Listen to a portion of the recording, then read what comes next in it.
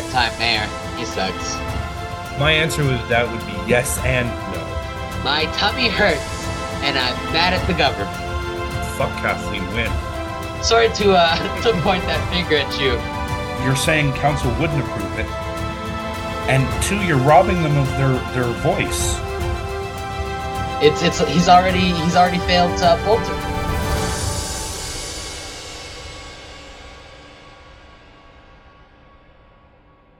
And welcome back, guys. Welcome. Merry Christmas, Happy Hanukkah, Happy New Year, any happies or marries I missed. I am your host. This is the Municipals, and I am your host, Matthew. And I'm your birthday boy, Philip. Happy belated birthday, my friend. Happy belated birthday. And we are pleased and welcome. Thank you so much for our guest, Kiri Vadivelu. I hope I should get it right by now. He was the Ward 21 candidate this past election season, we'll say. Welcome to the show. No, thank you, Matt and Flip. It's an honor to be here. And yeah, we had a lot of grounds covered, and I'm more than happy to share my experiences and anything that people will want to know. I think Phil and I, right off the bat, we want to ask about specifically your documenting, your canvassing of specifically the TCHC buildings, how hard it was to get into them, whether or not the tenants were, I don't know if afraid is the right word to talk to you, or they just didn't want to talk, and how much pushback you got for maybe support from Councillor Michael Thompson. Anything you want to share about your adventures into the TCHC? Oh, absolutely. First of all, it was definitely a valuable experience. I'm actually one of the first. It was my first actually political experience, and I do have that all the experience. I jotted down as online diary, and I have everything printed on the website. My website is kiri-vadivelu.ca. Yeah, so speaking in terms of overall experience, I had to say that I had a diversity of experience when entering these residential buildings. I had to say that with a lot of regrets, I had a very difficult time entering city managed buildings, and I had very easy entry to some of the most secure places in condominiums, where security guards would just open the door and would let me in, and they wouldn't even they wouldn't even ask to verify my ID. I would just show them my ID because it's part of your job. Come on, take a look at it. I don't want you to get in trouble. So these are the conversations I had in the secure buildings, whereas when I go to TCHC building, I was always looked down, interrogated, and the TCHC staff were like they don't want me, and I had to actually demand myself in. And one of the buildings where that it was at Ellesmere and Brimley, where that it's Brendale residence, where that a lot of the there's a lot of residents. It's a shelter where residents are in who are vulnerable residents. I did not have. I tried twice. I could not go in. Why? Because the staff held the door blocked and they didn't want me to go in, and they called police on me. They called 911 on me, and I jotted. The funny thing is, Kiri, I remember this was like my introduction to you on Twitter during the campaign, was when you were having this trouble getting into the TCHC housing. And I remember very naively thinking, oh, Kiri just doesn't have the right papers. And I remember, I told you about where to find the form that's like, you must let this guy into canvas. And I was like, that'll do it. Kiri's good now. He's got this. Go Kiri. And then it was just like, I was wrong. My naivete really showed there. No, actually say that I wasn't really prepared that much when the first time I went to. The second time, I was happy that you pointed out where to get all the documents. I was prepared. I had everything ready. I was there. I was producing my papers, and they're like, they don't even want to read it. They don't want to hear from me. They just wanted me to be out. Kiri, can I speculate for a minute? Is that okay? Sure. It's TCHC. It's run by the city. Is it possible that maybe you were being blocked on purpose by the sitting councillor, Michael Thompson? I know that's a hard question. He's not a popular topic, but I'm wondering if that ran through your mind at all. Um, this is a very gray zone, so I had to be very careful as I walked in. I don't think it's a deliberately he would have done anything to block my entry or anything like that. But he has a culture of people who actually rub hands together with him. So obviously they would have probably been aware that the policies that I'm putting forward, where free transit and public housing, so they would have, think that they don't want change, and they want Michael Thompson. So I'm running against him. So they would have played the same cards. It's not like they actually colluded together to do this, but they played along, and definitely they favored Michael Thompson. And not only that, the second time when I went, they knew exactly who I am, and they knew what's going on, but they still did it anyways. So I have a feeling he might have known it, and he doesn't want to do anything about it. While he's a counselor, he's running. So the doors that you did get to go to, how is the reaction? Was it go away? We're voting for Michael Thompson, or was it for somebody else, or were they receptive to the things you were saying? Yes, most of the people, they were very receptive of it. I ran into people who are most of the people that I run into are in the I would say in the center view, and others on the left view, and others on the right view.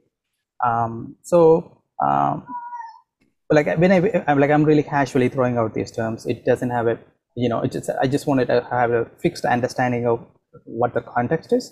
So those people on the left, they would look at my card, my actually my flyer, and they will be, wow, all the best. I got handshakes, wishing all the best, and this is what you got to do. And they were really impressed. On the right side, they would just take my flyer, just rip it apart, and put it in front of me. They would just ask. The only two things they would ask. Okay, who are you? What are you trying to do? And I would say, these are my policies. So there's two people. Actually, they would just took the flyer, just rip it, and put it in the garbage. And they didn't want to read further. They didn't want to listen anything. They only wanted. Whenever like they heard that I'm running against Michael Thompson, that was the last line I say. I'm running against Michael Thompson, and these are the policies that I'm running in. And yeah, they will just rip it apart, put it in the garbage, and that's those are the view. And on the center view, we had really good debates. Why the status quo is not working, and what would you do about these evictions that happened? So these are conversations we had. So yeah, most people received it well, whereas the real Michael Thompson fans, he has a fan base himself, by the way. So they did not like it, and they pretty much, they just wanted to insult me, and they want to support, obviously. So I think it's because he was running on the fifth term. He knows people very well, those who support him in the same view. So I guess he has built a fan base, and he doesn't want to give away that easy. He doesn't want to challenge. I understand what you're saying, but I don't know if Phil has the question, but I do have one that's relevant to this exact thing. I don't know if you're paying attention citywide, but incumbents can be defeated.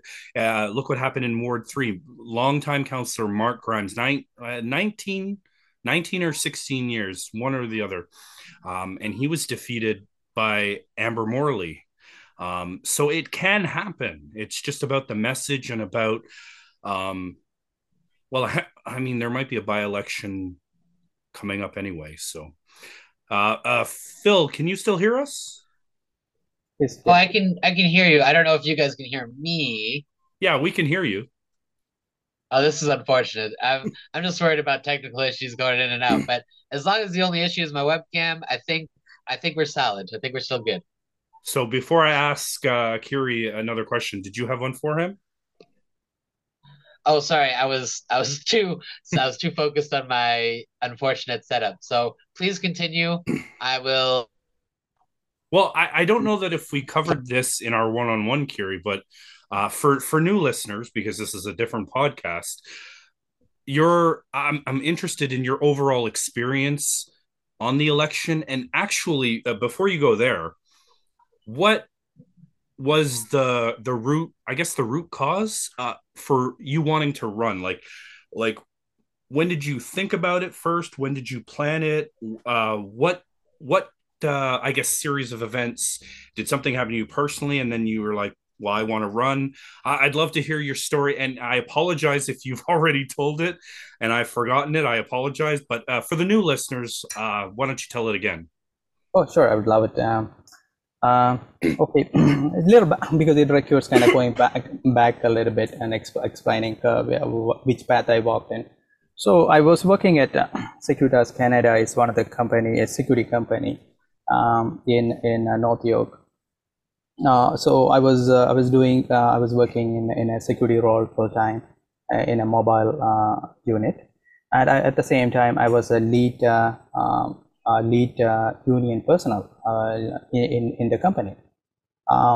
So I had very difficult time because the COVID was coming. It was obviously March 15. It was a lockdown. March 15, 2020. The city went to full lockdown. So we were working full time.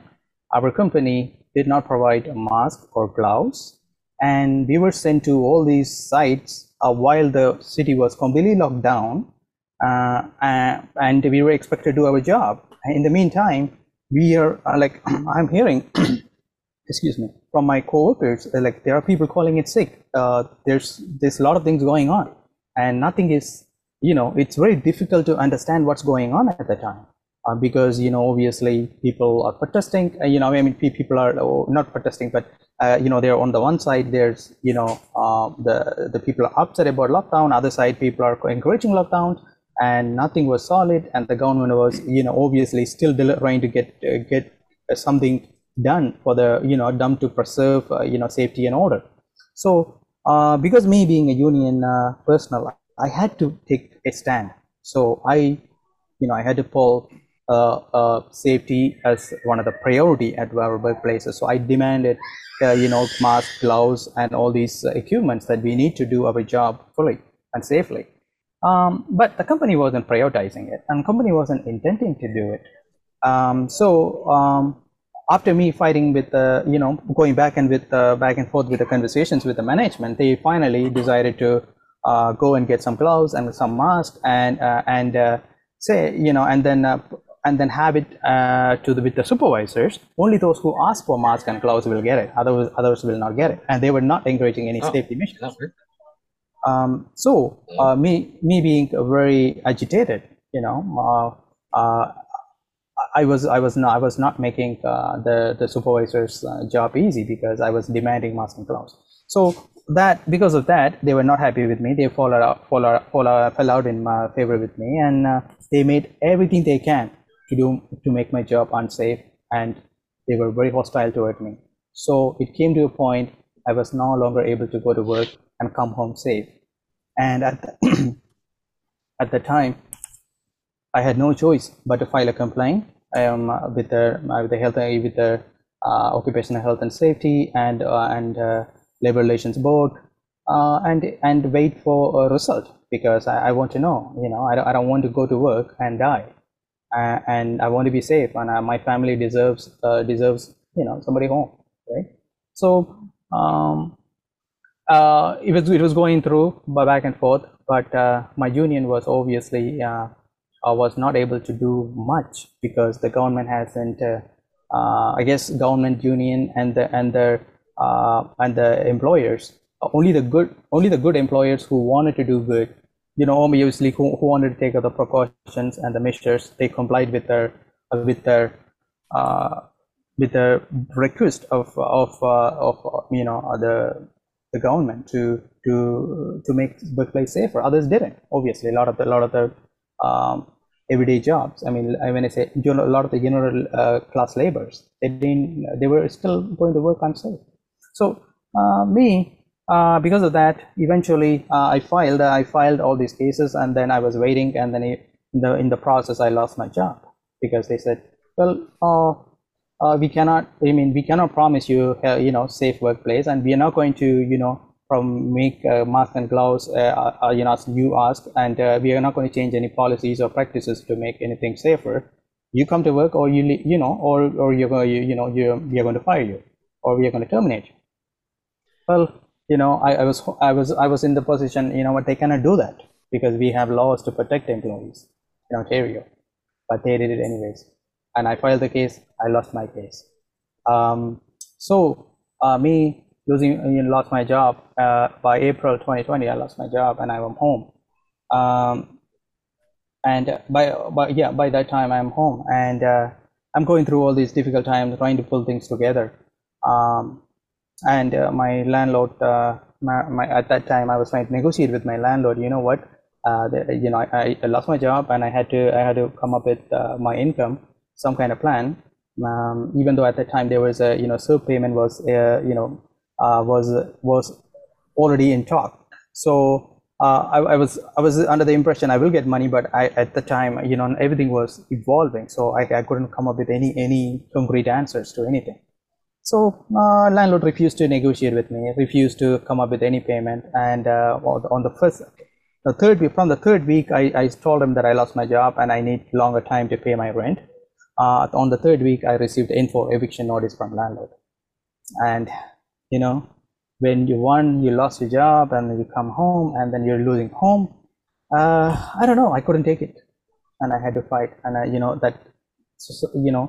it pulled I had to put all the energy to defend my home, and I seen all the injustice at workplace and injustice at home, and our working people have no break, and it's not right. Unfortunately, the status quo was already exploiting people, and then the pandemic made it unbearable, and we were all in unbearable situation. So that really inspired me to fight, and I got the first time I got in touch with Acorn Canada because of my landlord tenant issues, and they were one of the organization. They were advocating for tenant rights in my city. They were very empathetic toward me. They were understanding, and they were willing to help, and that's where I made good friends. And those and then there are many came along the way to help me fight and to save my home. So yeah, that's how I got involved in tenant fighting for tenant justice, and eventually I got involved in many issues in the city that I was through the lockdown time. I had a lot of time in my hand, obviously, so I was able to go through these meetings and getting involved in a lot of the issues that's happening in the city. And I come to a point, why is like this? It's not okay, because somebody that I don't have any political experience, and I don't have any political background, and we were all in the naively we think everything is okay. People will do the right things, but it's not. It's things are not okay for working people in the city. Obviously, the rent is sky high, rocketing, and landlords are not negotiating as they were expected to negotiate during the pandemic.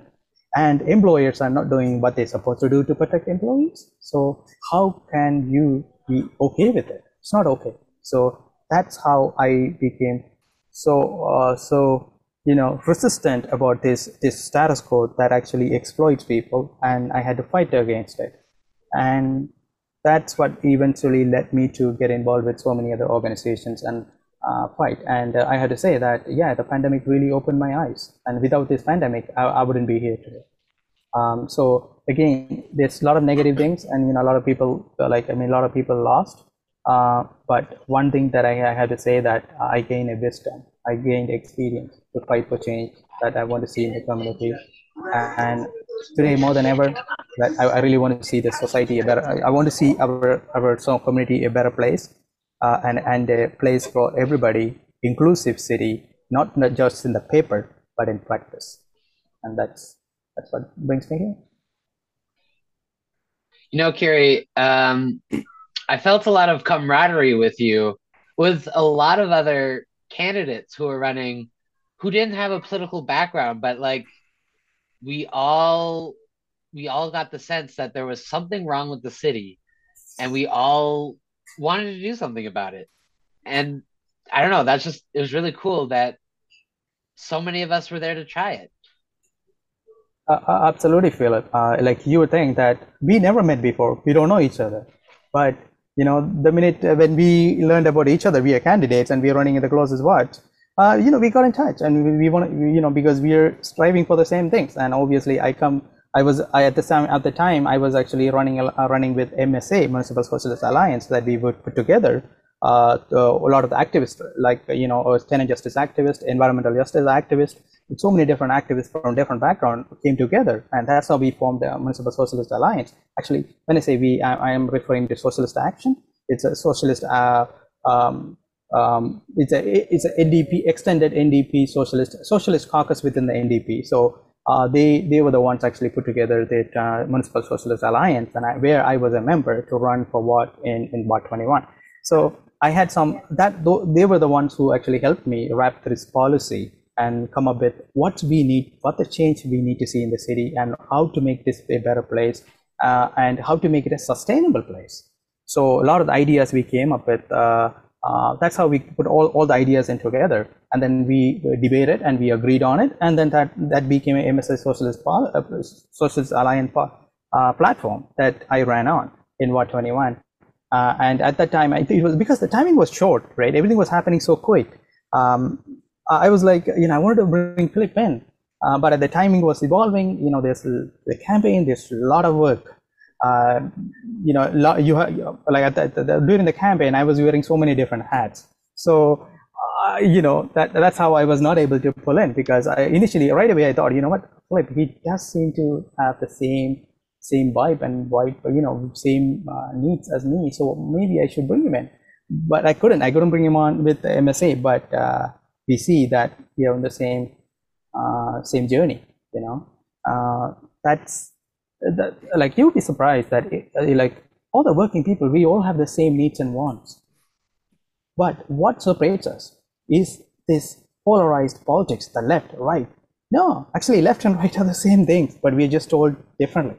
And the who are actually resistant to change is the center.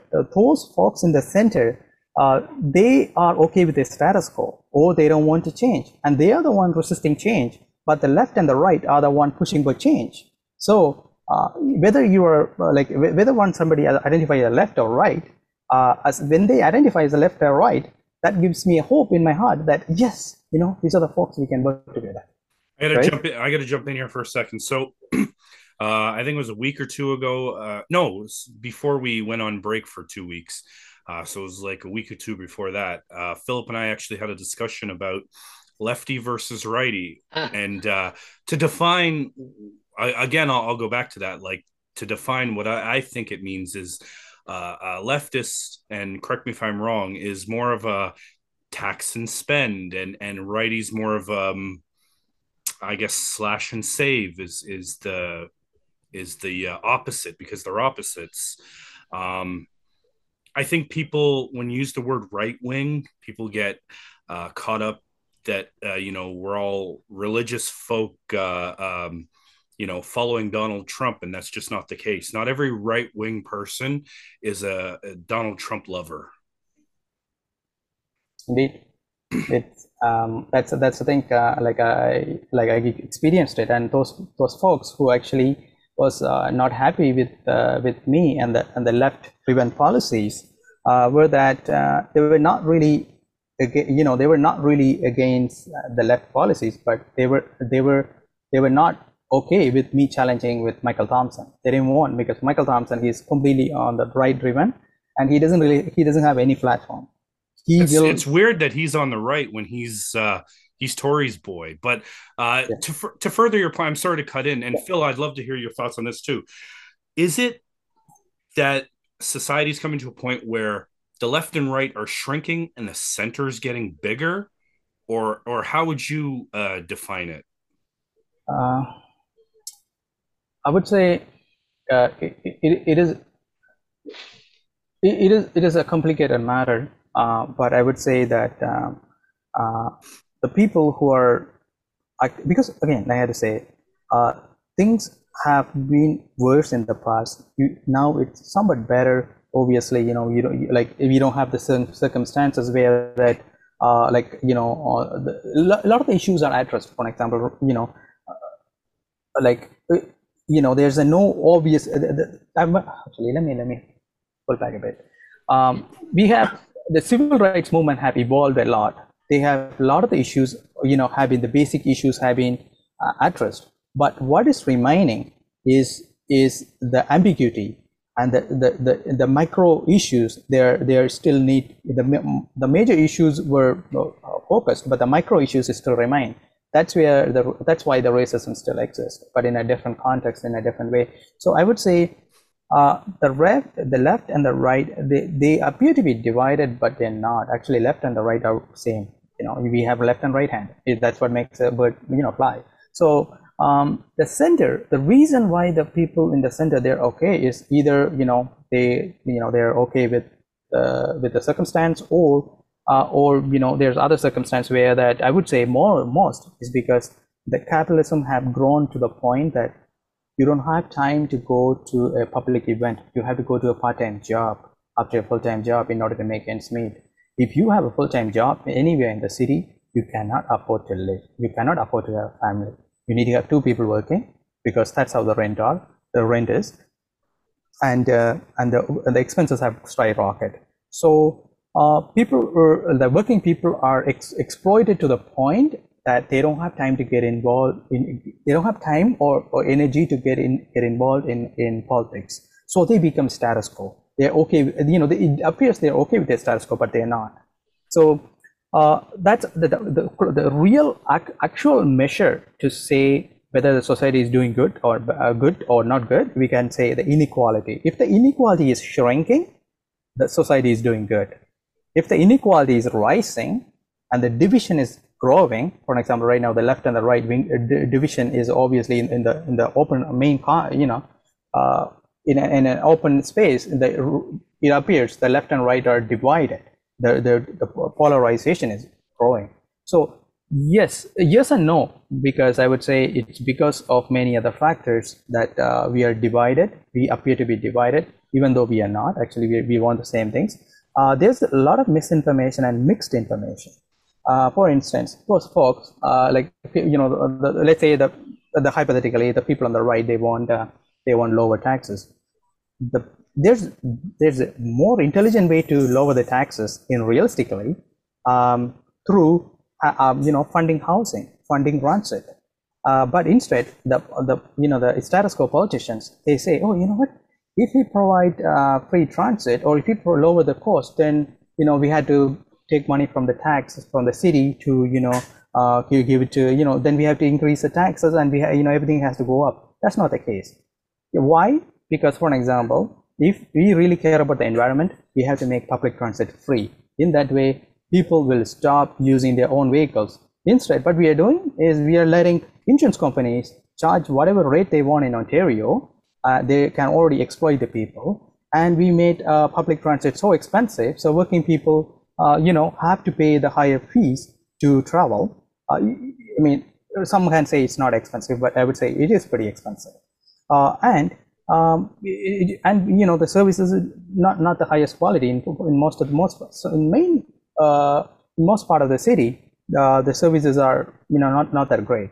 I mean, if you look at the public transit in France, there's a different system. They built it so many, like almost 70 years ago. Like their public transit is like very reliable, and it's all train transit. And we don't have that kind of system. I mean, we have a quickly grown population here in Toronto, but our transit is terrible for a developed country. So that's why MSA, we came up with saying, make public transit free. Instead of telling people to, get off their cars, make them, absolute for them to use a car, for them. Well, you know what? I have good bus transportation and it's free. Why would I want to drive my car? They will leave it, right? This is common sense. And that is going to protect our environment, because we're going to have lower emissions, lower number of accidents. and insurance rate is going to go low because again they calculate it based on number of accidents, and people are going to be getting home from work in a shorter time, in a half an hour time manner. But instead they're saying, oh, you know what, if the public transit is free, then we have to jack up the taxes and we have to do all these things. Well, we are actually paying more when there's more accidents, when there's more road closures, more congestion, and people are not happy. So the most intelligent way to run a very advanced city like Toronto, to make transit free. And guess what? That will make our city attractable. Any tourists come to the city, they'll say, oh, you know what, the transit is free. And we have many ways to advertise our city, So again, those are the points that we can advocate on. I'm not sure if I'm going pretty long on the topic, but let me feel free to stop me. Phil, I have a lot of things in my head. Kiri, you covered a lot of good stuff. So obviously I can't respond to all of it. It would be, very deep. But a part of what you were talking about, which is I want to say happiness, or rather the lack thereof, especially in working class people.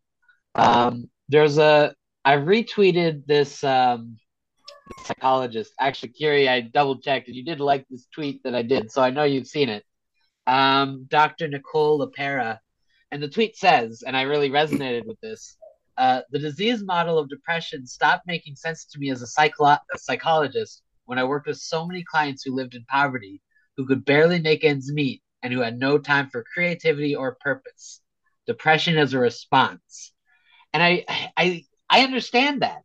I understand, you're running, you're doing the circle, the hamster wheel, you get paid and it goes to bills and you're never advancing.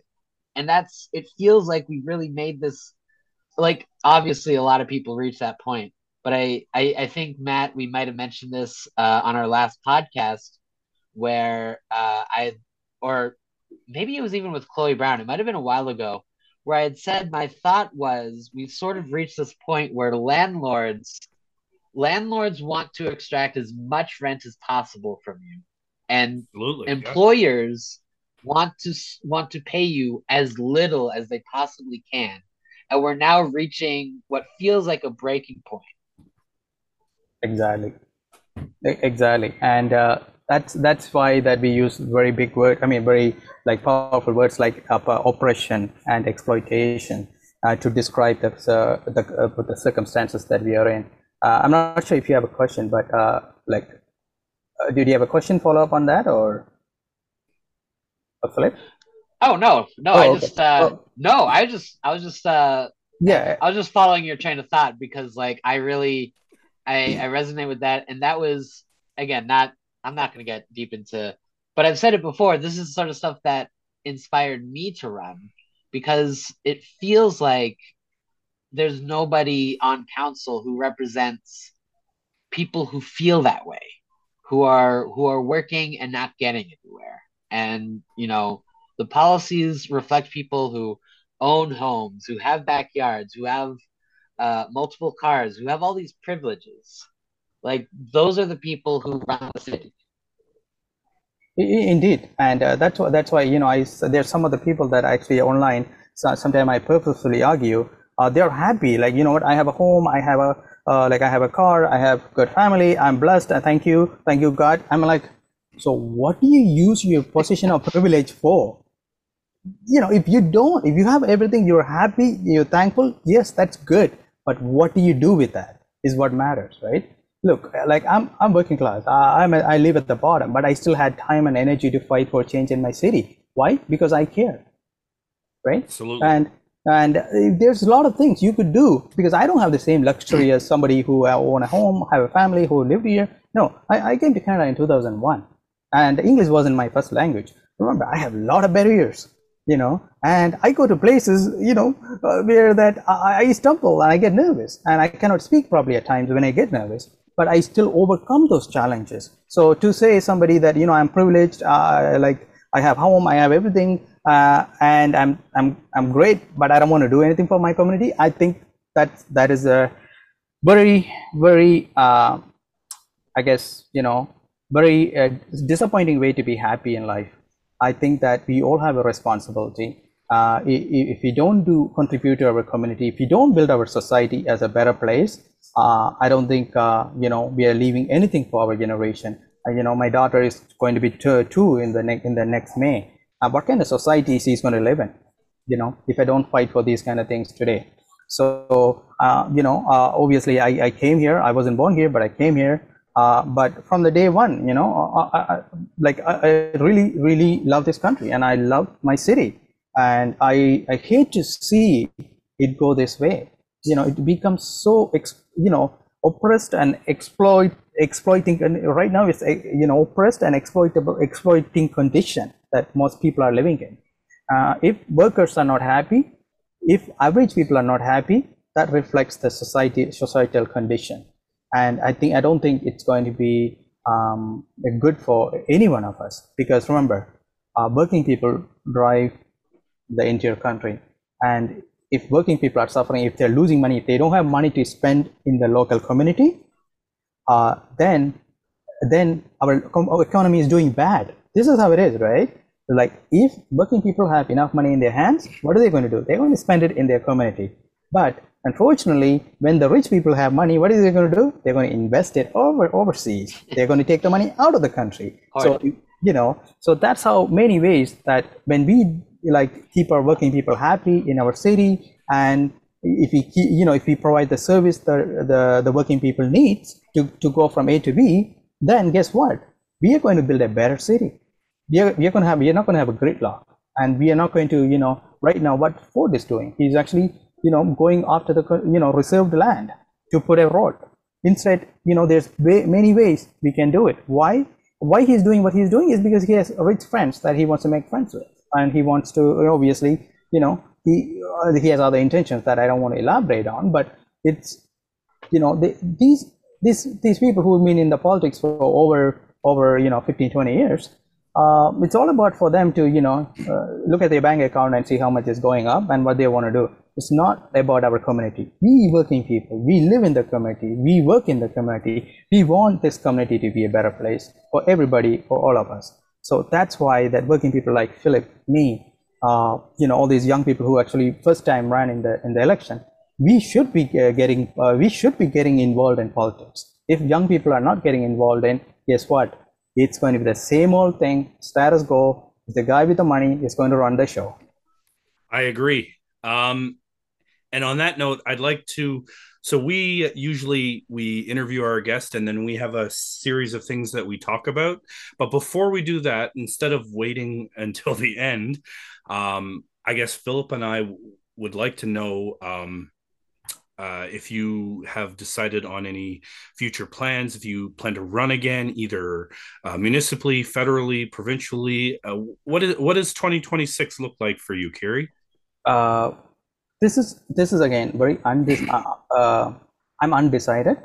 The reason I'm undecided is, again, because of these experiences, I became an activist. You cannot be an activist and politician at the same time. Why? Is because when you're a politician, you really have to, when you take a politician role, you really have to tone down, and you have to try to, impress everybody, and especially the center people, the folks in the center, you had to try to get their votes. So you have to, really change the way that you conduct the business.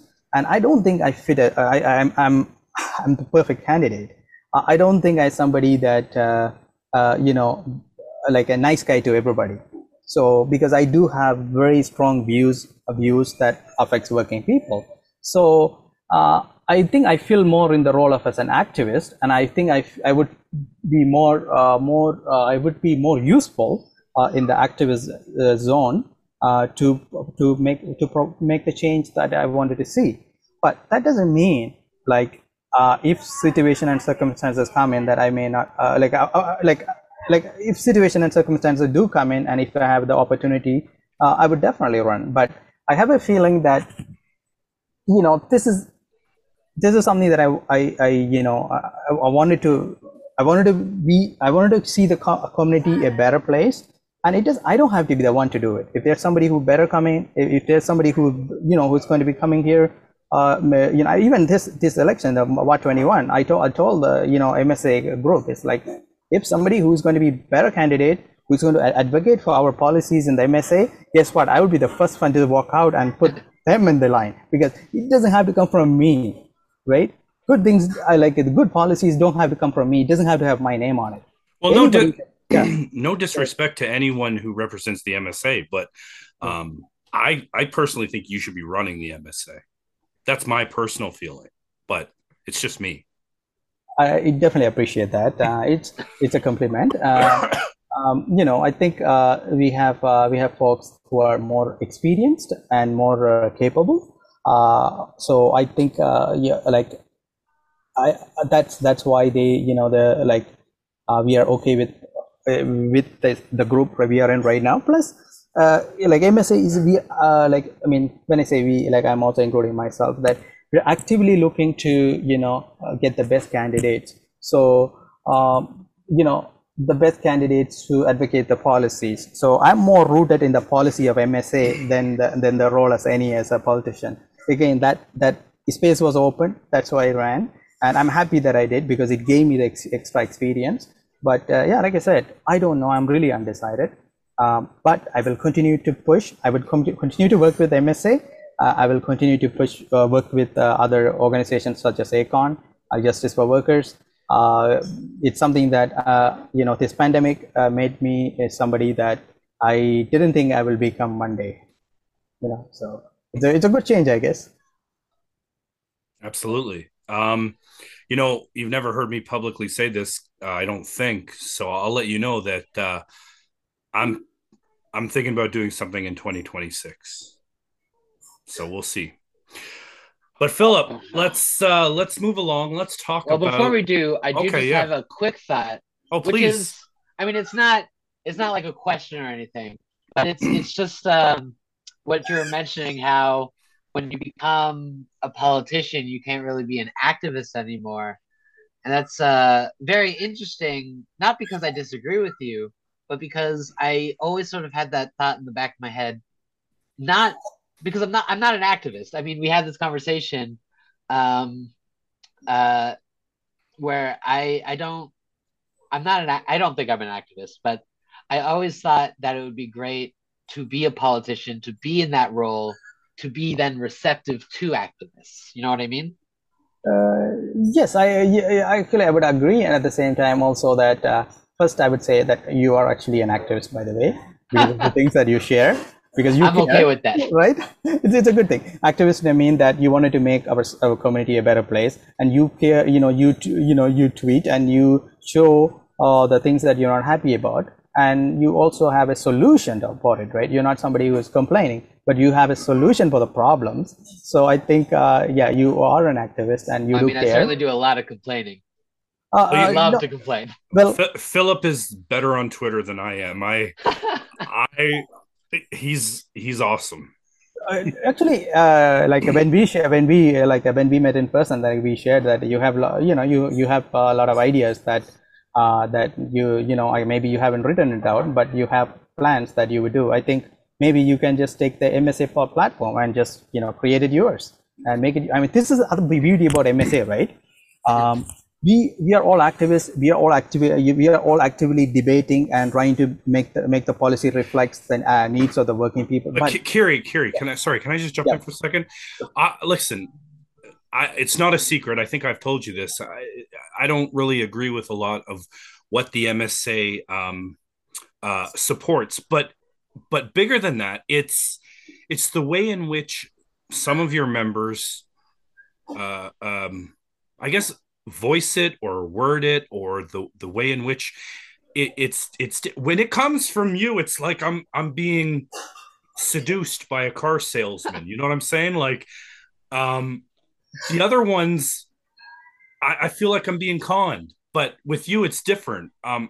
It makes a big difference to me, because when you're trying to convince someone, whether you're convincing them to vote for you, to give you a loan, or to whatever it is, you have to. It's all in the delivery, and I feel like some of your MSA members, they don't have the smoothness that you do. I promise you, I'm not hitting on you, and this is gonna stay. This is gonna stay in the episode. Beautiful romance. But sorry, I'll let you respond to that, and then we'll move on. Yes, really, I really have to address that. This is the issue, Matt and Phil, that when we elect a politician, we elect personality, not the policy. This is something that I was reading about a lot of the stuff, that why the way things are is because it's we are not like, we, instead of looking at the policy, we actually driven to look at the personality, and we are driven toward confirmational biases. We have confirmational biases. If I like somebody who thinks along the like as me, I would more likely to vote for them, whether they are conservative or liberal or NDP. So that is an issue. We have to deviate, and we have to, I mean, we have right now, I would say we have pretty intelligent society that we are living in. And I think we can break apart from that. We have to learn to work with people we have disagree with, and we have to work with people, work with issues that we may not agree right away, but we may agree later. So the point is, like you said also, Matt, it's in the delivery, how we deliver the message, right? There's, unfortunately, it's the first initiation, MSA, and obviously I know there's hundreds of things that we can improve on, and obviously, I wouldn't say we had everything were done right, but I would say we were the first one to have a debated policy, and we were the first group to have a complete view. Like, we had a these are the issues, this is where we stand on. If you were to right now ask obviously any candidate, any active candidate, any political candidate, status quo candidate, where do you stand on these issues? They will I guess they will not give you an answer. For example, if you ask me, where do you stand on the Palestine-Israel issue? I say Palestine. I stand with oppressed, and I think that I'm clear about it.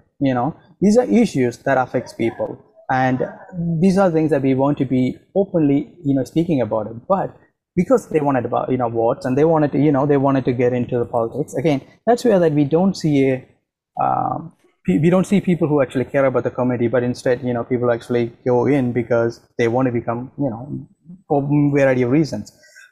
So there's a huge responsibility MSA lies, and as you said, Matt, that I definitely take not only your feedback, and I would say there's many other folks who share the same view as you. I mean, same thoughts about thoughts like you. It's like, yeah, there's things there's things that could improve in the MSA. I definitely agree, and we will smooth it out, and we'll make it better. And in the future, I'm pretty sure that MSA would be very attractive.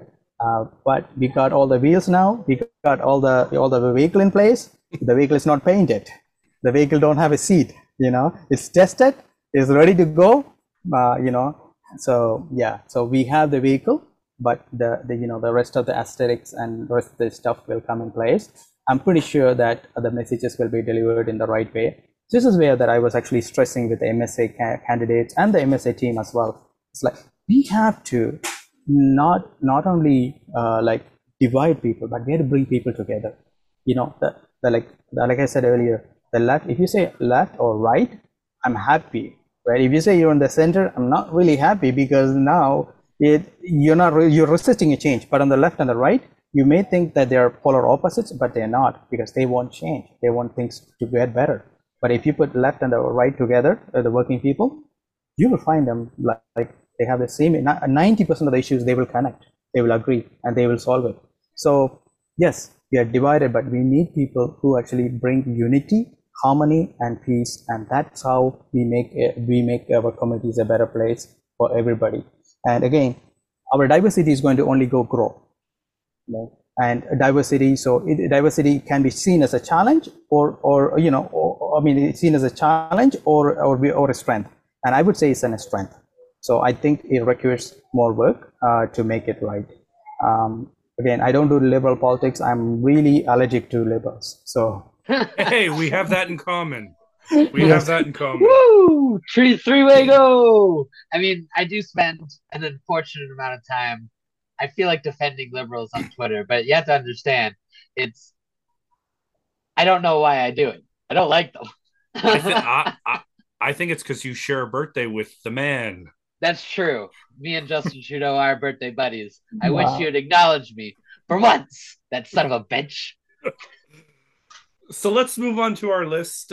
We kind of went long, but I want to talk first about the active TO scandal, if I can call it a scandal.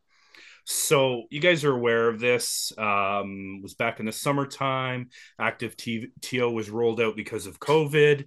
Mark Shapiro, who is the president of the Blue Jays, gee, I wish he would leave. He stood out. He said, "You got to shut down this active TO. People can't get to the baseball games."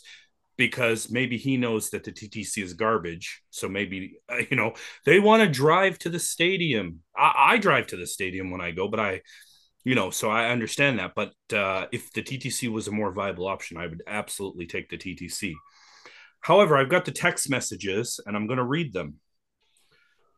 So once the vote on the motion, which is titled IE 30.19, once it was over, Councillor Grimes texted Mr. Shapiro, "We knocked out active TO today. Thanks for your help, Mark. MG." And Mr. Shapiro texted right back, "Excellent. Appreciate your leadership on that, Mark." Quick pause. I Go ahead. love that they refer to each other as Mark. It's just I listen, shitty texts but I love that they're just like, good going, Mark. Yeah, Mark. Nailed it. Like, it's just so funny. So I have my own opinions and I'll share them, but I'd love to hear you guys. Whose shoulders does this fall on? Is this John Tory? Is it Mark Grimes? Is it a combination? I'd love to hear what your thoughts are, considering we don't really have to deal with Mark Grimes anymore. He was defeated in the election, but John Tory is still around. And unfortunately, Mr. Shapiro is still employed by the Blue Jays, who, by the way, is owned by Rogers. And by the way, so is John Tory. I'd love to hear your thoughts. Kiri, you're our guest. Why don't you go first? And then Philip, you can follow up. Like it's actually my first time here, hearing in depth about this issue because I wasn't really following much afterwards. So I had to put that in upfront. But like I said, this is a status quo of the people with the power and money get to corrupt anything. Like that's why we say that our we focus on the policy rather than rather than anything else. But it's just that it just goes to show that our democracy is very, very vulnerable. It can be attacked in any way. So it just goes to show how these people in the politics, they have power, and that's why I would say there is like again early there times I didn't really think through the importance of the term limits. Right now in the city, the municipal candidates, they don't have term limits. They could stay. That's why Michael Thompson was able to go run the fifth time. And what happens is when they stay in the same, let me get an analogy. Let's say you have a pond, right? Pond has water, and when the water stays in the same place for a long time, what happens? It becomes polluted, right? It becomes a mess. So that's what happens. That's why term limits has to be there. I think maybe 2-term, 3-term has to be there. I think in the past, most candidates, especially in the like, we don't really have that problem in the provincial and the federal, but in the municipality, which actually affects us more than anything else, we really have to pay attention to municipality. That's a different issue. But yeah, so we have to have term limits so they don't corrupt and they don't become corrupted people. So these things are easily avoidable if we have some, some kind of, rules in place, I would say. Phil? Okay. The fun thing is that the Mark Grimes element of the story sort of came out of left field. Because when this was going on back in June or July, I can't remember. It was early summertime. This just came down. It seemed to just come down to John Tory and Shapiro, and and I remember thinking, because I actually do have a different opinion on the TTC. I actually do think it's pretty solid, and I use it constantly. Not that it can't be improved and not that it's perfect, but I do think it is a functioning. Oh my God, maybe that's too low a bar to say that it's functioning. But um, you know, one of my first like political outings while I was out campaigning was Isabella's son, Jason Danforth, who was around Scarborough, kind of like looking at the lack of bike lanes there. And one of the things I had a conversation with someone with was it was talking about the situation with active TO, and it seemed like such an indictment from our mayor on our public transit. He's supposed to be saying our public transit is the best, regardless of the truth, regardless of how it does or doesn't do. He is supposed to be advertising for it. And when he says, "Oh, you're right, Blue Jays fans have no way to get to the stadium," he is shitting on the city's public transit system, which is it's hilarious. Um, Now, who's more at fault? I would say the revelation sort of shows that it is like Grimes really, really set it up. But at the same time, John Tory. Your microphone is cutting in and out. Oh yeah. Oh. You're good now. Let's see You're if- good now. Yeah, I Okay. think you might. I don't know if you're moving it back and forth. You might want to reduce that friction. Yeah. No, this is part of my technical issues, but let me know if I'm still coming in and out. A little bit. All right, I'll try to finish my thought then. Shit, what was I saying? It was just, it was one of my first like conversations politically was about the situation, and it was just, I mean, it's John Tory letting active TO be on the chopping block. It shouldn't have been on the chopping block. It was a popular program, running well. Um, there was no reason for it to go. So yeah, Mark Grimes, thank his leadership for getting it done. So he's responsible in a big way. But John Tory also didn't step in to defend active TO. So he is, I mean, and he's the mayor. So I think ultimately he's the most responsible. I would absolutely agree with you. I think this is ridiculous. I think that this is an example of John Tory um, answering to his boss, Rogers. Rogers, exactly, and putting his, believe you said it the best way, Phil. His part time mayor ship comes second Yeah. He shut that because every day at work. yeah, you're absolutely right, and it's. I mean, the integrity commissioner did investigate and found this. It's funny, they tried to remove Rob Ford before the whole crack smoking thing. They tried to remove him on a technicality, something not like this, but something maybe in the same vein. And he was technically removed from office, but fought it and got put back in the matter of like maybe 2 days. Or something like that. It's hard for me to recall. It was so long ago. I think we're going back to 2012, um, or maybe 2011. I'm not sure. Um, and I mean, can't can't the integrity commissioner use this and council use this to oust John Tory?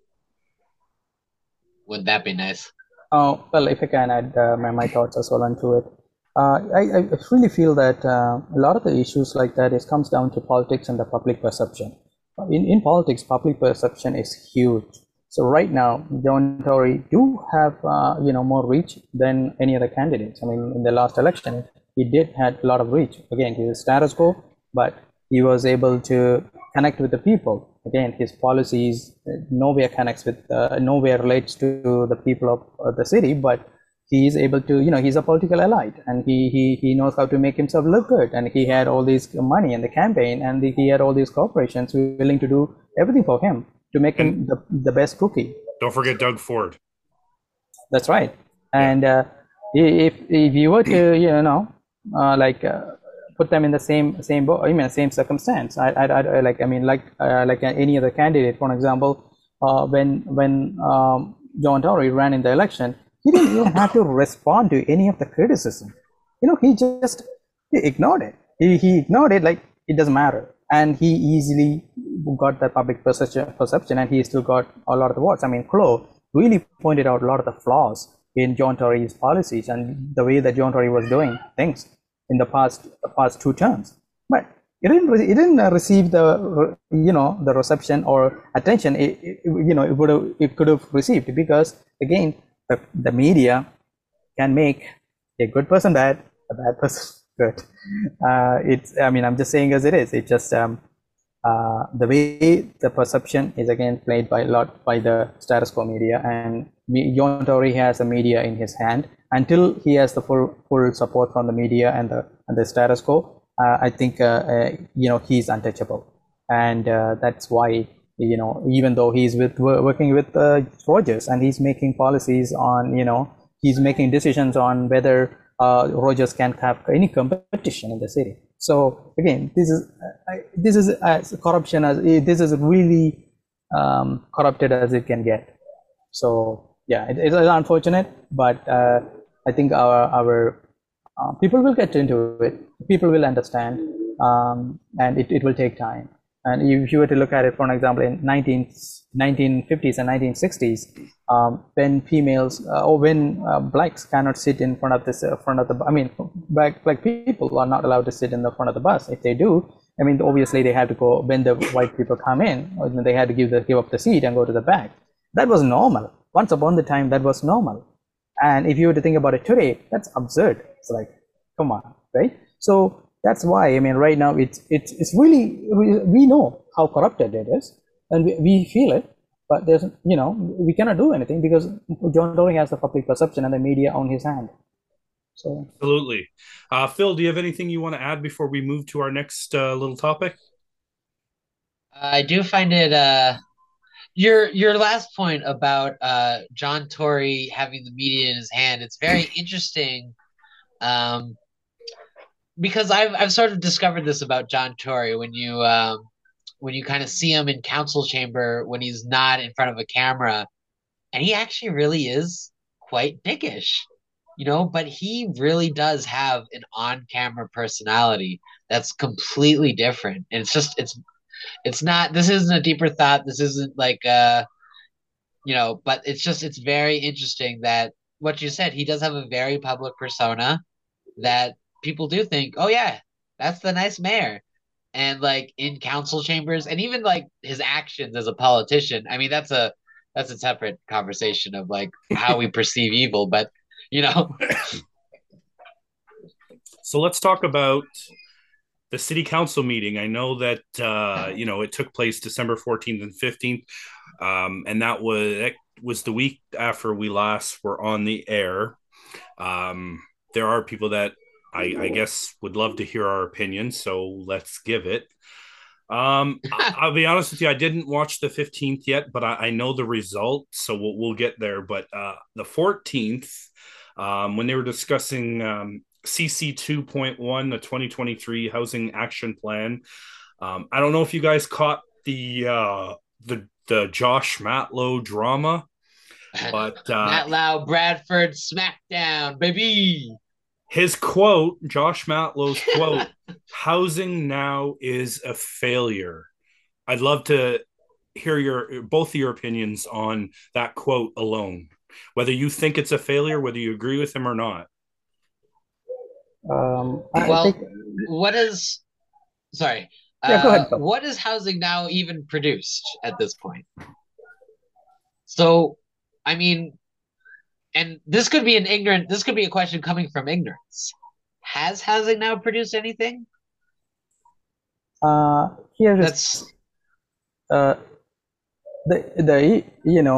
now, because we are criticizing Housing Now is because they are the one we can criticize, but there's already a lot of work already done. They already submitted to the city a lot of the problems. That city never done anything. So I guess how like a lot of the the pro-left the left organizations, I find they are just protecting the status quo, And I'm going to be honest with it, not only housing now, but any other organizations, they know the problem, but they are moderated in a way to maintain the status quo. And right now, it's easy to blame housing now, but it's not. They were given a mandate by the city. Okay, this is the box that you had to play. You cannot go out do these things. But if you do, we're not going to do it. We might suspend the funding, or we might do something else. So it's again, there's a lot of things going on in that committees. It's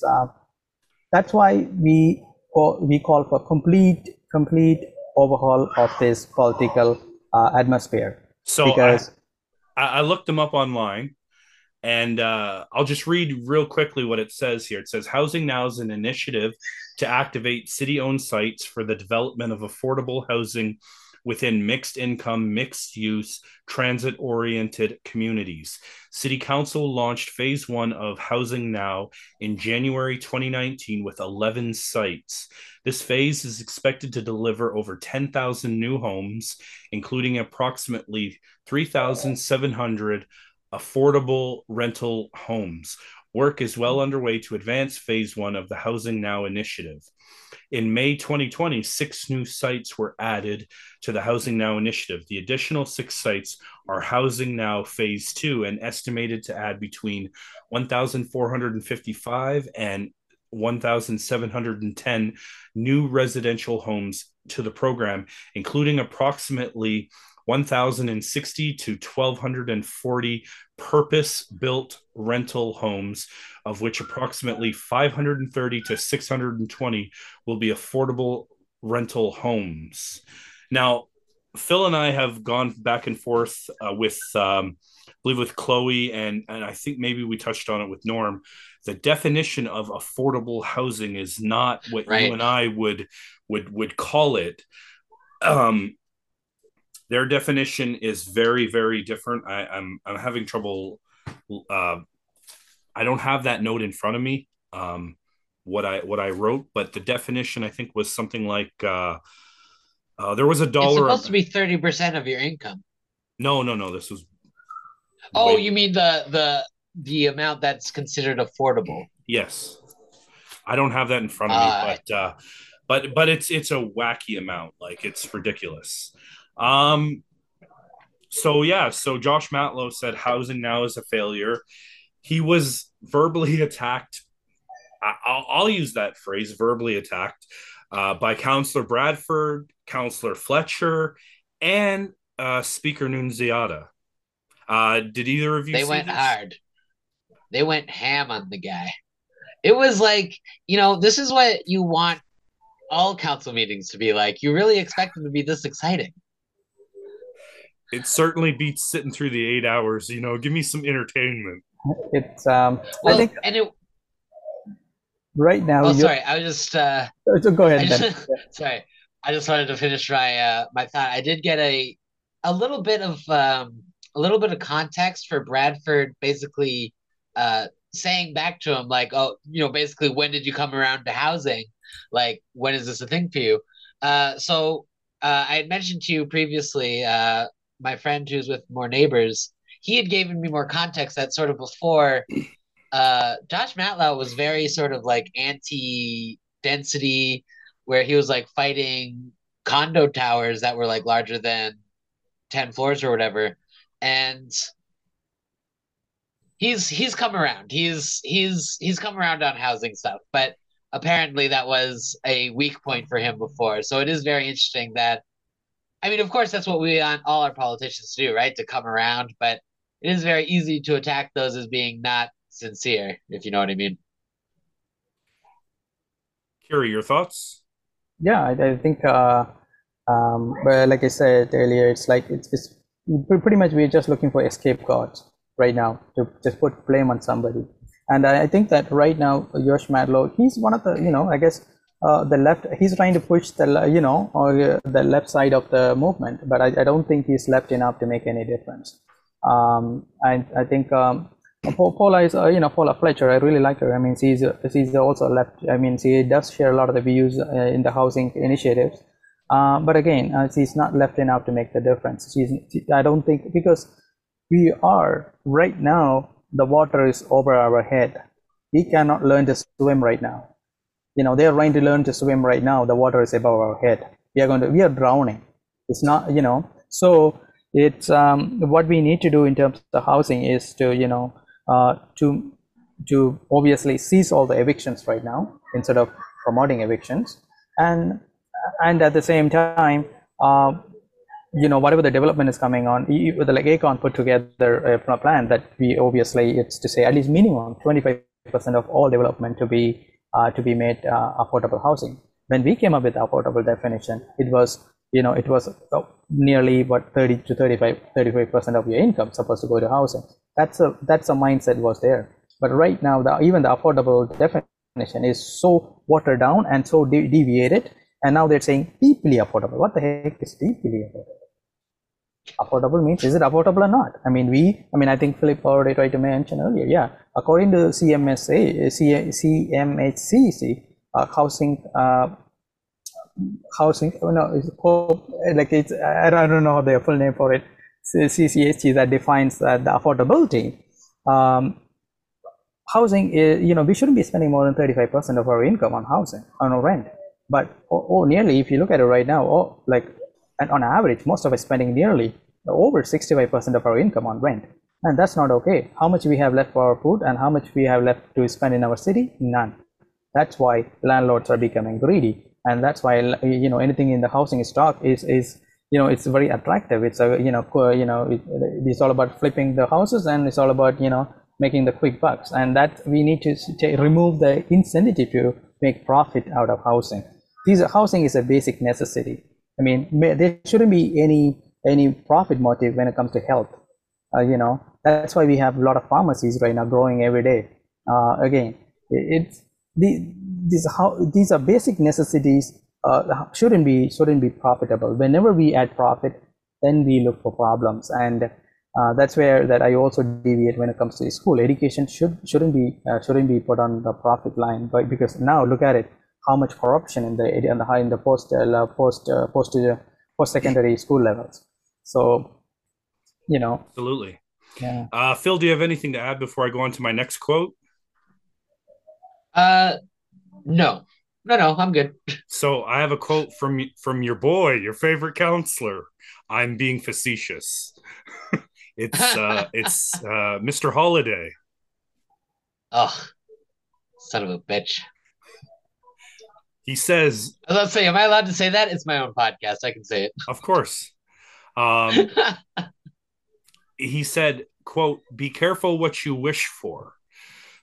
He made a sub motion to take out the wording because in Bill 23, I believe it's Bill 23, it says 285 homes per year for the next 10 years. And the city of Toronto is going to meet or exceed this number. He wanted to take out the words exceed because it's hard enough that they're going to meet 285 to exceed it. He said they're going to be short on social programs for your kids, longer lines in grocery stores, more traffic on the roads.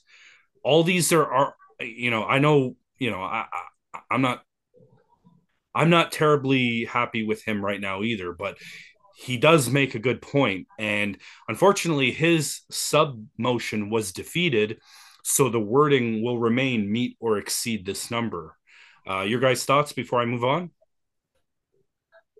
I want to say my biggest issue with I want to say the lack of, the exceed part isn't the problem. I feel like the problem is the city's unwillingness to think ahead, to plan ahead, to do any sort of investment for the potential. You know, I do feel like there can be a question of, like, are we really doing so well by the people in this country that no, I don't know. I'm not against immigration. So I guess no, that's not what I'm saying. Um, but we're not doing a very good job of Fuck, what am I trying to think say? I think if I could I think I understand which way you're going with that thought, Philip. It's we are so focused on fixing the grammar mistakes when the content is so wrong, right? The content has to be right Yeah, in order to ultimately. fix the grammar. So what he is trying to do is trying to make himself look good by exceed. I mean, yeah, I mean I agree with him, but the thing is uh, that there's no way we can have any basic necessity met in the city in about 5 years from now. It is going to be unbearable. In both your opinions, would this be considered fear mongering? Short on social programs, longer lines in grocery stores, more traffic on the streets. Is that fear mongering? Well, yes, it is in a way that it is fear mongering. It is in a way to get votes, and in a way to say that they are actively fighting, but they're not. And they have, again, it's all about putting their money into pockets, and it's all about making their friends rich, and it's all about keeping their status quo agenda. But they have no solution for Toronto, and that's why again I have to go back and say the platform that we have in MSA is a complete platform that we put together to solve the problem.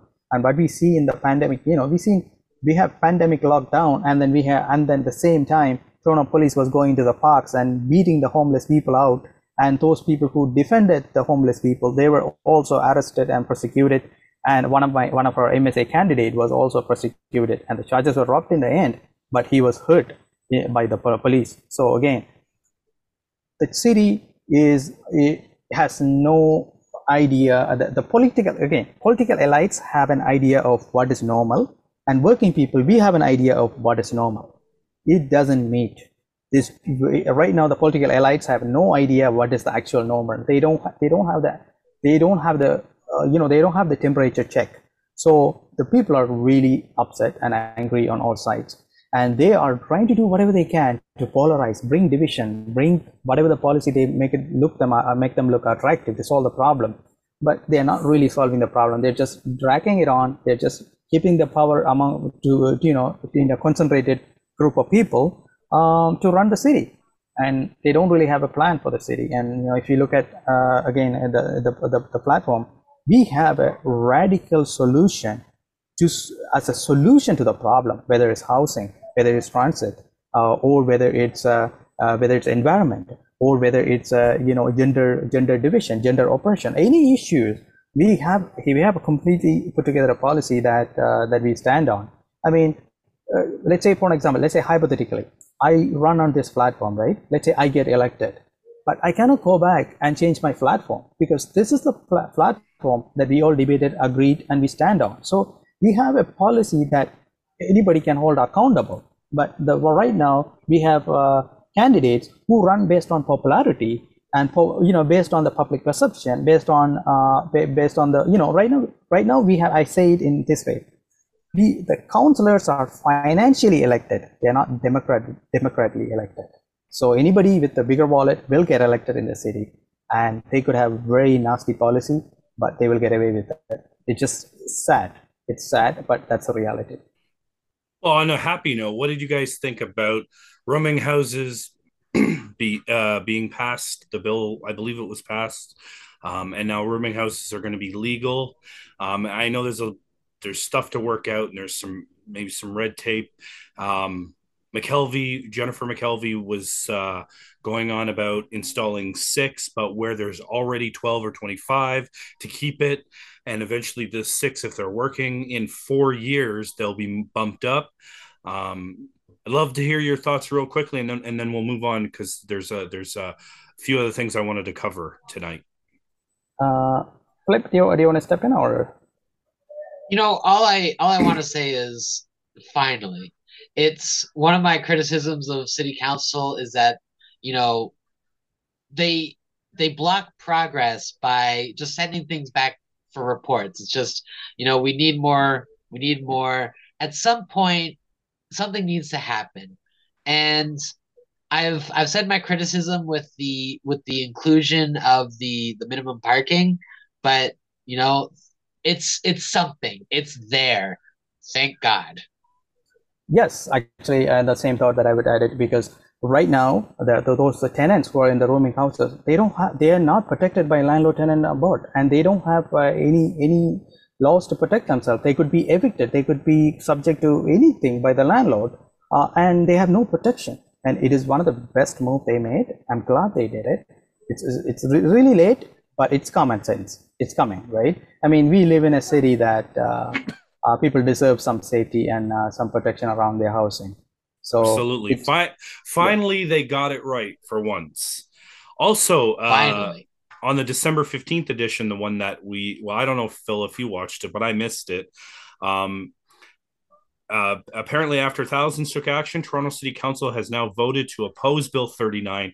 2/3 councillor voted for Councillor Amber Morley's motion demanding that the province repeal Bill 39, and a huge majority, 20-5, I don't know who voted in which because I don't have that in front of me, voted for Councillor Alejandro Bravo's motion upholding majority rule. What does that do for Toronto City Council? Because, I mean, we can ask the province to repeal Bill 39. It's not going to, I doubt very much it's going to happen. But what about the motion for upholding majority rule? I don't know if, Kiri, you want to speak on that? And then Phil, I'd love to hear anything you want to say. Oh, sure. It's we are talking about the Strong Mayor Act, right? Yes. The 39. Okay. So the Strong Mayor Act, there is one of the problem with that is when people vote, the Duckford's argument is Mayor John Tory, he gets more votes. I mean, he's mayor, he got a lot of votes, but he still have the equal say as a councillor to make any difference. He wanted to run city council like a business. He wanted to make Mayor John Tory look like a CEO. Again, that's not how democracy works. They have very false understanding of how democracy works, and that's why they're tampering with by saying they're tampering with democracy by saying he should have more power. No, absolutely no. Every people who actually voted for councillor, the councillor have more power to say in this ward than a mayor. So, for an example, in Ward 21, Mayor John Tory shouldn't have any power to override what's happening in Ward 21. So, but according to the this one, like strong mayor power, he could do it.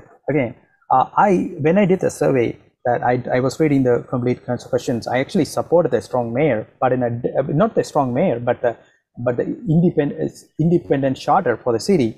That is just a different concept, a different wording that I support, but a strong mayor, the way that it's presented, no. Phil? I think the unfortunate thing is just, as you said, Matt, I sort of feel your pessimism in the, what does Toronto City Council voting to say, hey, Doug Ford, we don't like this. Please don't do it. Like but we know Doug Ford is going to do it. He already did it. Right, right. So it's like, but what about Alejandro Bravo's motion? I'm going to go back and watch this because I want to see the context of upholding majority rule. Well, yeah, that's what I'm saying. It's like, it's nice that Toronto, the councillors themselves can say, yeah, we're committed to democracy. Unfortunately, that's up to John Tory now. It seems like it's up to the Bills themselves if he gets to assert his powers or if they align with the province's goals. Whatever. At the moment, I think we're not very clear on how that actually will interpret into like the city. But it doesn't seem like it's up to council. It's up to the mayor, and he can just say, "Oh, you guys want majority rule? That's great. Too bad. Sucks. I just need 8 of you." Yeah, pretty much that is how because they realized the change is coming, so they had to make whichever way they change. Whichever way to protect their status quo. I think this was a very well planned work. It's not like decided in in a quicker solution to challenge the change. But I think it is well planned, and what they're doing is really tampering with democracy, and it shouldn't be happening. But unfortunately, now, I mean, if you could see that, like a lot of the mayor, a lot of the elected councillors who are we think is status quo, even them, they don't support this. So to say, John Tory should have power to dictate anything in the city, I think he's already corrupted as he is right now. I don't think it's going to be a good outcome. Just a couple more things I wanted to cover. First of all, congrats to Evan Sambasivem. I hope I got that right. We mess up names now. He parlayed his, I guess, his election campaign journey to a job as the legislative assistant for Gary Anadis. We fuck up names. He's the Liberal MP for Scarborough Rouge River or Rouge Valley, right? Scarborough Rouge Park, but yes. So he's working for the Liberals now, but he got a job out of it. So I mean, congratulations to him. Hell yeah, boy! He's a good dude. Also, have you guys ever heard of Paul Raftis? No. He was recently appointed Deputy City Manager of Community and Social Services. So what happened was he was appointed on December 21st. Tory signed a mayoral decision also delegating the authority to hire and dismiss the vast majority of city staff to the city manager, but Tory retains hiring and firing decisions on the department heads. Isn't that interesting? You know what? I don't know if you had a chance to listen to our last episode, Kiri, but did you know that John Tory's already used the strong mayor powers to hire the new city manager, Mr. Paul Johnson? No. Yep. I wasn't following up because again, after the election, I was really had left behind a lot of other things, so I had to catch up. So it looks like you guys are more closely following what's happening in the city than me on many issues. And honestly, what Phil and I thought was, well, the only reason he would use the strong mayor powers is if he thinks that council wouldn't approve. So I went looking for dirt. I even said that to Norm. I'm like, I looked for dirt. I couldn't find it. I can't find one reason why he wouldn't be a great city manager, which begs the question, why didn't it go in front of council? And Norm said it's more of a procedural thing, and I guess he would know better. I still think it should have gone before council, but who am I to say that? I think when he's using a strong mayor power, he's also putting himself on the line, because guess what? If there's some dirt to come out from him, his job is going to be on the line. I mean, he's going to have his perception. I mean, his image is going to be on the line. So I think he should have been delegated that power to the councillors, and he should have use that democracy element to protect his job instead of actually putting himself on the line by doing that. I don't know what was details, but regardless, I think he should have respected the wishes of other councillors and at least hear the opinion before making those decisions. Right? Phil, do you have anything to add before I move on? I was looking for something specific. Okay, I found it. Sorry.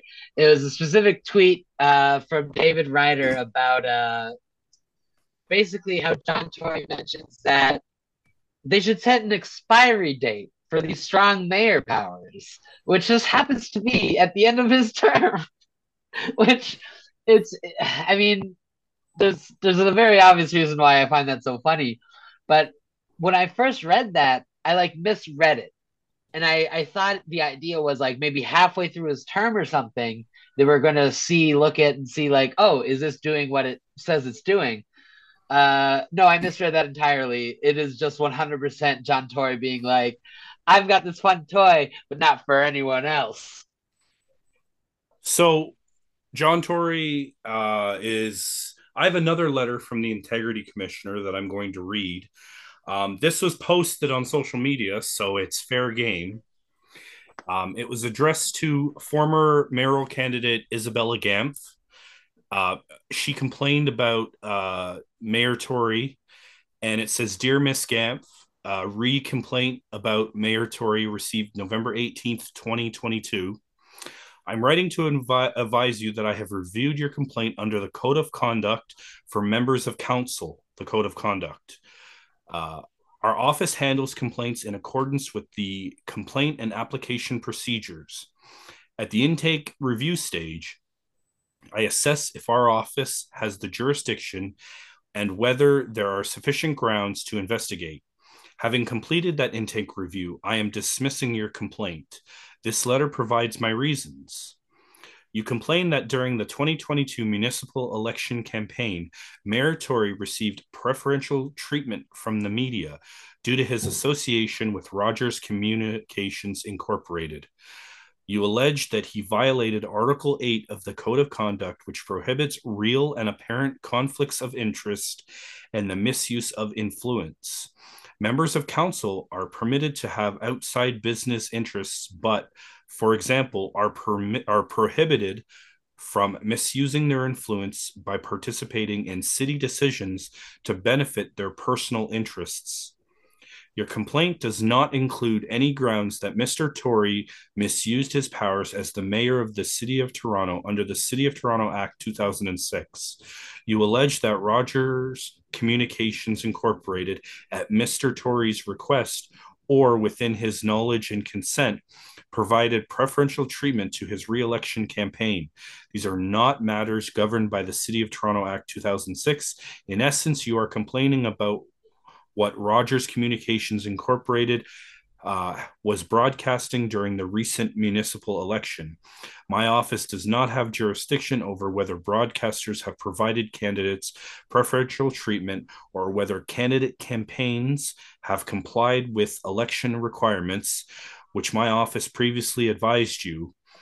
If you wish to complain about Rogers Communication Incorporated broadcasts, you should contact the Canadian Radio, Television, and Telecommunications Commission at crtc.gc.ca. Thank you for bringing this issue to my office, as I understand it was of concern to you. However, for the reasons above, I must dismiss your complaint. Signed, Jonathan Batty, the Integrity Commissioner. I'd love to hear your thoughts. It's very unfortunate. You know what? I am in favor of that work that she done. I'm glad that she took her time to file that complaint. A lot of us should have. But the outcome of that her action is not surprising, because right now the environment is so corrupted to the point that these kind of results are pretty much a common sense for us. What I'm trying to say is, right now, there's no point. It's not like John Tory paid under the table to get anything. Everything's happening in a way that, you know, he's getting preferred treatment, yes, but you cannot concretely prove anything. There's no way to say, oh, you know what, he paid something, or he had a meeting with somebody and he made this up. No, he actually built this around him. This politics is very powerful. It's very complicated, but he has all their you know, ladders around him that you know, people support him indirectly, and you know, there's nothing we could do about it. I mean, look, in March 21, I was, you know, pretty much I was really, you know, pushed away by, I had really hard time going into city facilities, but there's nothing I could do about it. You know, people actually, it's not like I can say, oh, you know what, they're supporting Michael Thompson. They you know, they're doing it, or he's corrupted in a way. I don't have any elements to prove it. It's just that collusion and corruption, and it's very discussed, but there's nothing we could do about it. We don't have any concrete evidence to say, oh, you know what, we have it in recording that he, you know, taken money, or, you know, it's just sad. Bill? You know, I support Isabella's position. I do feel like the outcome is fairly predictable. Although there was something that you had said in that letter that really struck me as curious, where I think it said something along the lines of, um, biases that were either real or was it imagined, real or um, something like you thought it could be there. You know what I'm trying to say? Yeah. And it feels like what they're saying is, but I mean, any logical person could could think that there was a conflict.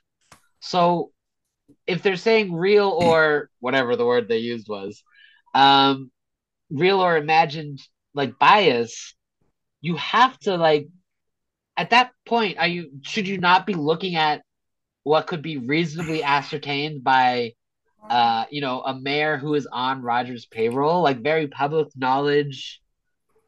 We know that. So like that appearance of bias is there. I feel like they shouldn't like throw in imagined bias if it's like they have to determine if it's real or not. But if you're gonna say like perceived, then there's a lot of things we can perceive as bias. And like I don't know, like I do feel like just the way that these complaints work and function, it does feel like the outcome for Isabella's was I want to say hers would have been more obvious because take what just happened with the Blue Jays ethics commissioner report. They basically found all the corruption that was there and then just said it's fine. That's the end of my thought. You know what? You got a good point. I mean, how many of these letters, how many of these complaints have to pile up before somebody does their fucking job that they're paid to do? And a Maybe lot of the money to do. maybe the integrity commissioner should be an elected position. Maybe then something would get done. Uh, it's yeah, but still, it really comes down to politics, and like I said, the perception, public perception, and the political power plays a bigger role. We think when we go to court, we actually getting justice. No, it's all about public perception. Court is looking at it. That public perception is overweighted in on all court cases. That's how the decisions are decided. And a lot of the time justice is actually to serve. I mean, the justice not necessarily mean in right now in a counter capitalist system, justice not necessarily mean is a justice or right. You actually get what is the status quo, what favors the profit motivations, and that's why these decisions. I mean, my experience with my employer, doing wrong things, and my experience with the fighting with the landlord, I think it's just for me to hear these kind of outcomes are not surprised, because my labor relations board said the same thing, and landlord tenant board said the same thing, and we know it's wrong. We know it's wrong to beat up homeless people when they're living in the park, but they did it anyways, and it was done by our police with the tax dollars, and and the same our police was being dispatched to evict people in the middle of the pandemic when there's an order not to evict people because it's pandemic, but it happened. So if you were to think about it, we would be outraged, right? I mean, I try not to overthink too much, but I am really, like, when I think about it, a lot of the things makes me really depressed. I got one more thing to cover before we end the episode. This is taken from Counselor Lilly Cheng's first newsletter. You guys probably know where I'm going. Yes. It's about the Mitchell Field Warming Center. She writes, I am receiving a growing number of calls and emails from residents concerned about the warming center currently situated at Mitchell Field. Some are upset that we have lost our community center for use over 2 years, which is an important gathering place for physical and mental health. Others are worried about the proximity to a primary school and placement within a family-oriented community.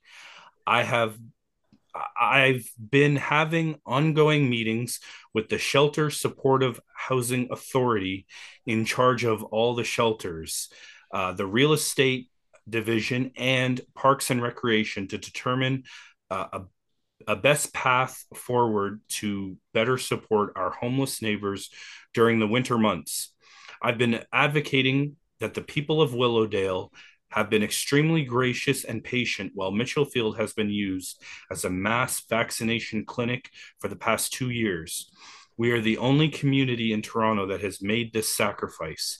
However, we would very much like to have our community center back, especially in consideration that we currently have only one fully operational community center called Edithvale because Golding is currently undergoing renovations. This means 120,000 residents of Willowdale only have one community center. Seniors and families living in the area need community center space for physical and mental health. I'm also strongly advocating that any future decisions be made with community involvement to ensure best outcomes. My team and I are looking for alternative sites to ensure those experiencing homelessness have a safe and warm place during the winter months. If you have any ideas of spaces in Willowdale that are not close to bus or subway lines, please let us know. Okay, my tummy hurts and I'm mad at Lilly Cheng. That's my strong statement, and I've been very vocal about this situation. In fact, vocal enough to be placed on the blog TO article about it, which is very funny. I saw that. I saw that. Did you?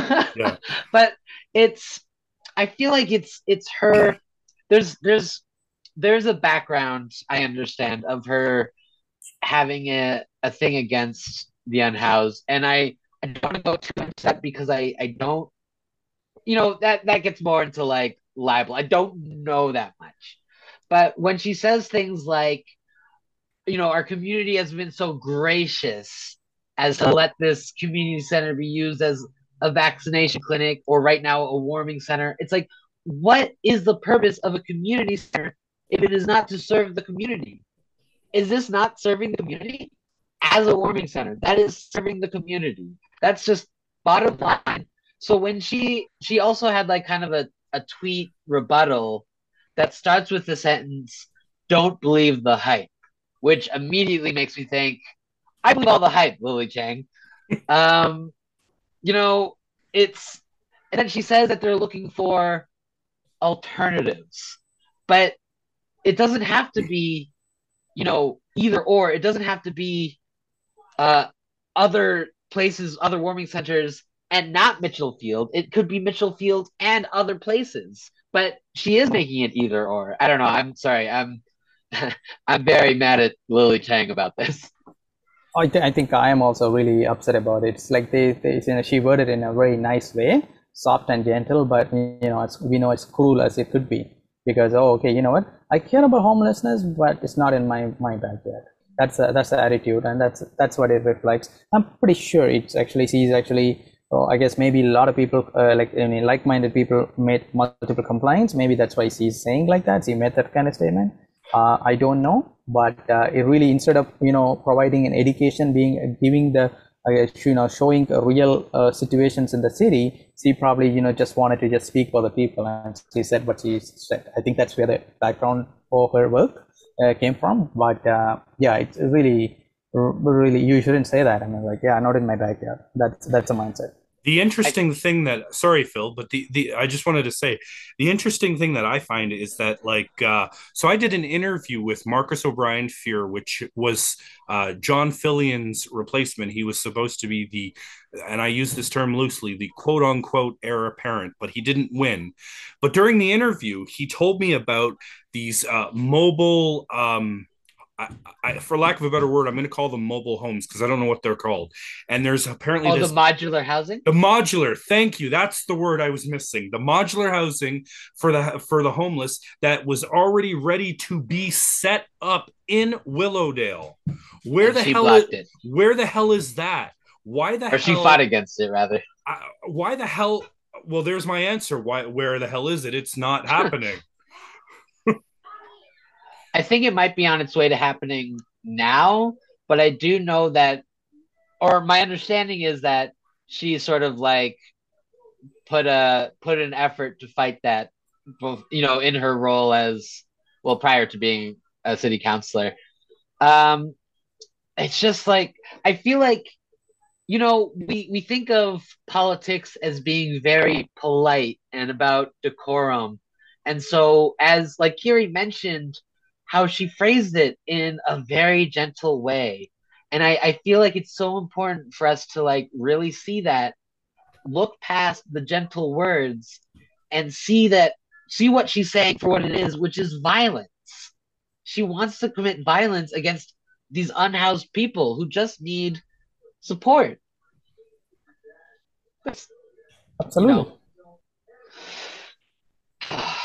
If nothing else, she does represent the not in my backyard stance on this issue, which is crazy because I never got a chance to interview her, but she created she created her own food bank as a way of helping her community. So I really, it's almost like it's two It different feels people. antithetical. It's two different people. That's what it Yeah, feels like. I could chime in that on that. The reason why that happens is that she doesn't have a platform, because she doesn't have a policy to stand on. She doesn't have a solution.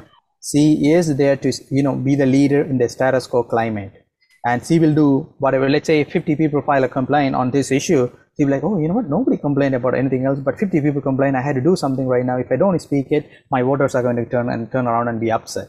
So it's all about, collecting votes. It's all about just speaking what's need to be said according to the time. And that's why I say, our democracy is very vulnerable, and it can be, exploited. It can be twisted in any way we want. And that's why we need people with education, experience, and care and compassion and solution oriented people. And we need to like really look at their policy and platform. So how do you going to solve the problem? Instead, we have, we elect people with, bigger fine wallet, and that's the price we pay for it. And again, I might sound a bit harsh when I say that, but we end up, we deserve the politician we elect. So I hope one day we'll have a better way to elect people. But until then, it's going to be very difficult. Any final thoughts on this, Phil, before we move along? So, I mean, I sort of have final thoughts for the episode, but Yeah, let's do it. okay. Well, so two things I want to bring up, and I guess I'll start with this one because we're talking about um, the Mitchell Field Community Center, but specifically what started all this, which was the winter storm that we were going to get. Uh, and I say this not as like adore me, I did something, but more like, because after I ran for city council, and now we're starting to do this podcast, I feel like I really do want to be more involved, and I don't always know how to do so. But on December 22nd, I did send an email to John Tory, Gary Crawford, who's my city councilor, Dolly Begum, who's my MPP, and Bill Blair, who's my MP. Oh, you're just really screwed right across the board. I know. Well, I like Dolly. But um, but just to say, I wanted to encourage the city to open up the warming centers and to lower the trigger temperature from 15 degrees to either -5 to 0. Um, and and again, it wasn't just me, but there was a big sort of voice on December 22nd. And I do believe that push was what got the city to open the warming centers that day. So I was very happy for that.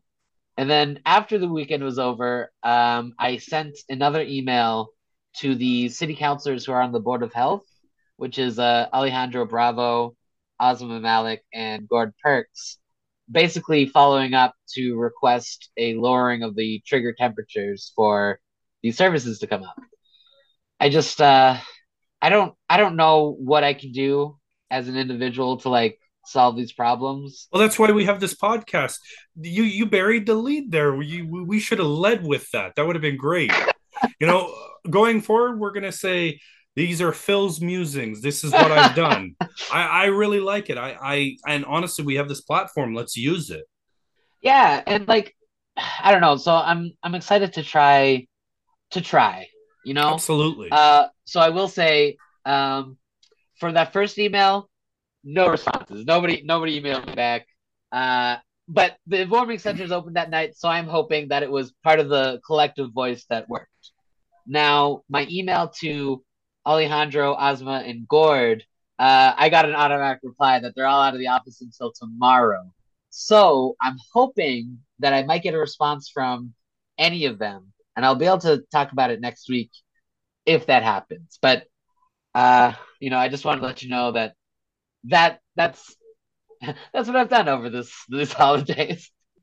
So, Kiri, thank you so much for coming on to this episode. I know I only contacted you late last week, but seriously, thank you so much for coming and sharing your wisdom.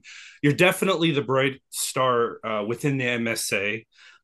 Philip and I really like you. We were really pulling for you during the election, and I'm sad that you weren't able to win. But maybe, you know, if there is a by-election, perhaps maybe this is not over. And we wish you nothing but luck. And even if there's no by-election, 2026 rolls around. I can't speak for Philip, although I think I can. You have our You can support. speak for Philip. You have our support if you want to run again. I want to let you know that. Thank you so much for coming on. Oh, my pleasure, Matthew and Philip, for having me. It's our complete responsibility to do our part to make our city a better place.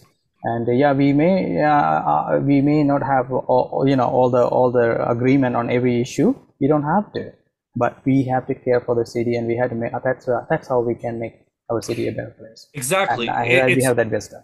Exactly. It's about agreeing to disagree. You're able to agree to disagree and still work together. So again, for Philip, thank you so much for coming on. And to our listeners, I'm gonna make an announcement. So I'm turning 40 on January 7th. On January 17th. Don't age me. Even on the 16th, my wife will be like, You're 40. And I'm like, no, I'm still 39. We are having a birthday celebration party, whatever you want to call it. It's going to take place on Saturday, January 28th, 6 p.m. at the Maple Leaf House and Grill. It's First Street in Lakeshore in South Etobicoke. And everybody is welcomed. Bring a gift. I'm kidding. Come have fun. We're going to have some food there. I'm getting a DJ. We're going to have some fun. I only turned 40 once, so I want to enjoy it. So come on. I'll probably make a speech, even though my wife's like, don't make a speech. And I'm like, but I'm but I'm like, I'm a podcaster. Anyway, so I say that to say, if you can hear within the sound of my voice, you're all welcomed. Come on down on that date, on that time, and I'll be there. Awesome. So, Phil, any final things before we get out of here? I only want to give one more shout out. I'm sorry, I know. Just to a campaign that I think is very interesting. I don't know him personally, but I did sign up for it. A guy named Hafiz A. I don't know if you guys have heard of the Lawrence Prospect. Nope. But I've retweeted it from Robert. You know what? Maybe I'll find out more about it, and maybe I can talk about it on another episode. But it sounds like he wants to improve essentially the road on Lawrence Avenue between Victoria Park and Birchmount. And I know that area. Like I used to always be there, so I'm very intimately aware of that area. Well, that's amazing. And again, thank you, Kiri, for coming out. One more small announcement. I just want to let my listeners know, our listeners know, we are going to have the youngest candidate in this previous election on at some point in January, Hope Shire from Ward 6. So we'll bring that to you when we can arrange a time to sit down with her. But we're very, very excited to have her a part of the municipals. And with that, I guess we're done here. So, like I said, on behalf of Phil and I, thank you all for listening, and we'll see you again next week. Hard time mayor. He sucks. My answer to that would be yes and no. My tummy hurts, and I'm mad at the government. Fuck Kathleen Wynne. Sorry to point that finger at you. You're saying council wouldn't approve it, and two, you're robbing them of their voice. He's already failed to uphold it.